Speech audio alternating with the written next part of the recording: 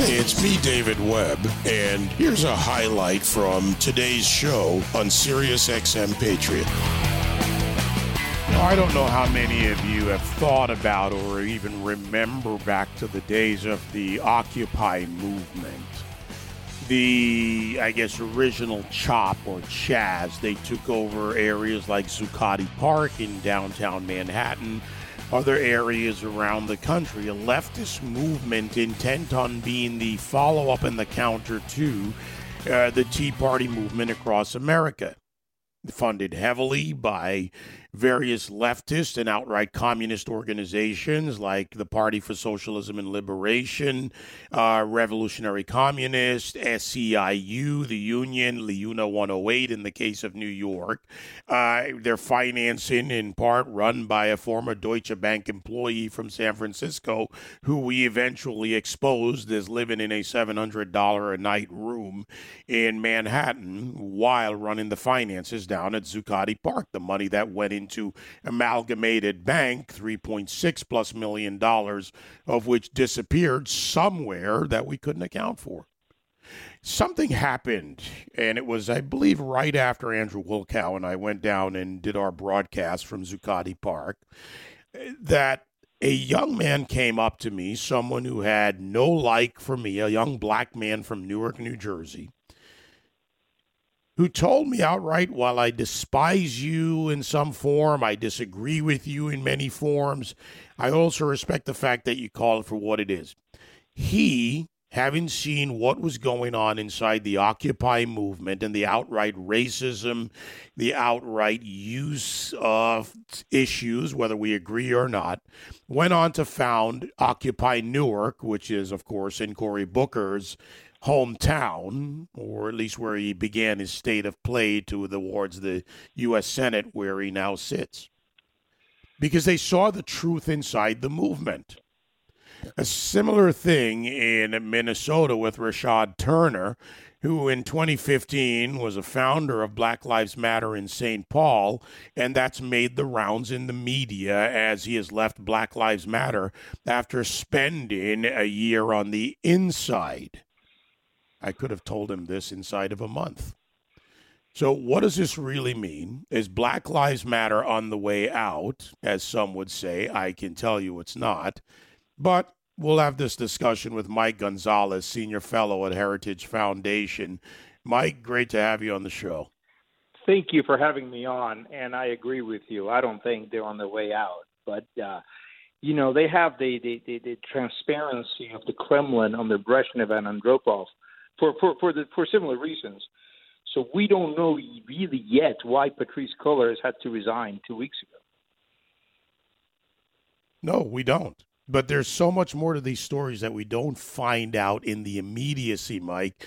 But are people not paying attention to what is obvious in front of them? I mean, the obvious usury, whether it's Patrisse Cullors, Alicia Garza, Opal Tometi, other founders, Hawk Newsom in New York, you name it, all these various founders, chapter founders, and the families that they go and riot in the name of, who then come out and say, we got nothing out of the deal, whether it's Breonna Taylor's family or, what happened in Minneapolis, even with George Floyd. The communities pay the price. Why does it take so long for people, in your opinion, to call this out for what it is? Well, I have been doing it for a year now, but I must say that people are good. People are well-intentioned. My neighbors who put Black Lives Matter signs on their lawns have good intentions. They're having their desires for social justice manipulated by a group that is not at all set up to help anybody's family or help individuals, but it's set up to change America, to change society. And this is what they say they want to do. I'm quoting Alicia Garza, who went up to New Hampshire a couple of years ago and told a group of Marxists, what we need to do is dismantle the organizing principles of American society. That's what they want to do. They're not set up to help anybody. Mike, I'm thinking about what you said about your neighbors, and no offense meant to your neighbors. But the videos are out there. The founding of Black Lives Matter, Marxist-based, even Antifa, Marxist roots to the 1920s, is factual history that is easy to find. So to sit there and say Black Lives Matter and assign it to this organization is willful ignorance of the reality of the existence for your neighbors.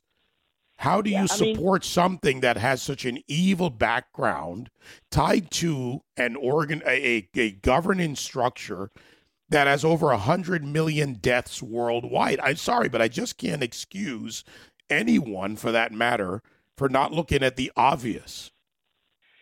You know, I think they start out with a really good name, right? Black Lives Matter. Who could be against that, right?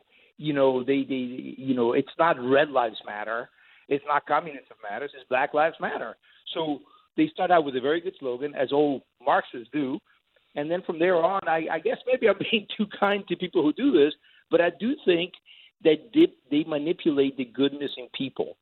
You know, in my job, as I see it, and the job you're doing now, is exposing the reality, which we need to do over and over. And by the way, we're having some impact. I don't know if you've looked at the polls, but the support for Black Lives Matter, the Black Lives Matter organization, has really tanked, and that is a result of people like you and me exposing the reality. Yeah, and look, as I mentioned, Occupy died in large part because the American people rejected it. Black Lives Matter, I think, is more entrenched. Occupy didn't acquire hundreds of millions of dollars of support. When you think about over $90 million given to the organization run by Patrisse Cullors, Tometi, and Garza, when you talk about corporations and even Michael Jordan giving literally $10 million a year for 10 years? I forget the amount. He was $100 million commitment. When you look at all of this, they've entrenched themselves even more. And the grift that they're carrying out is a dangerous grift, but it requires the support of the people hanging the flags, putting up the signs in their businesses, with the exception of the ones that are putting up the sign to try and not get their windows broken out during the riot. I guess I can give them a pass. I understand the desperate need when the police have failed and the elected officials have failed. This all feeds into this. And to me, you and I, and you've done a great job exposing this. Heritage is a lot of work on this overall as an organization.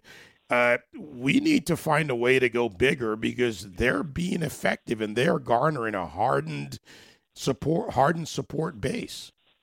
Listen, I have a book that is going to be published on September 7th. I don't know if you know this. The title is BLM, The Making of a New Marxist Revolution. It's already on pre-sale.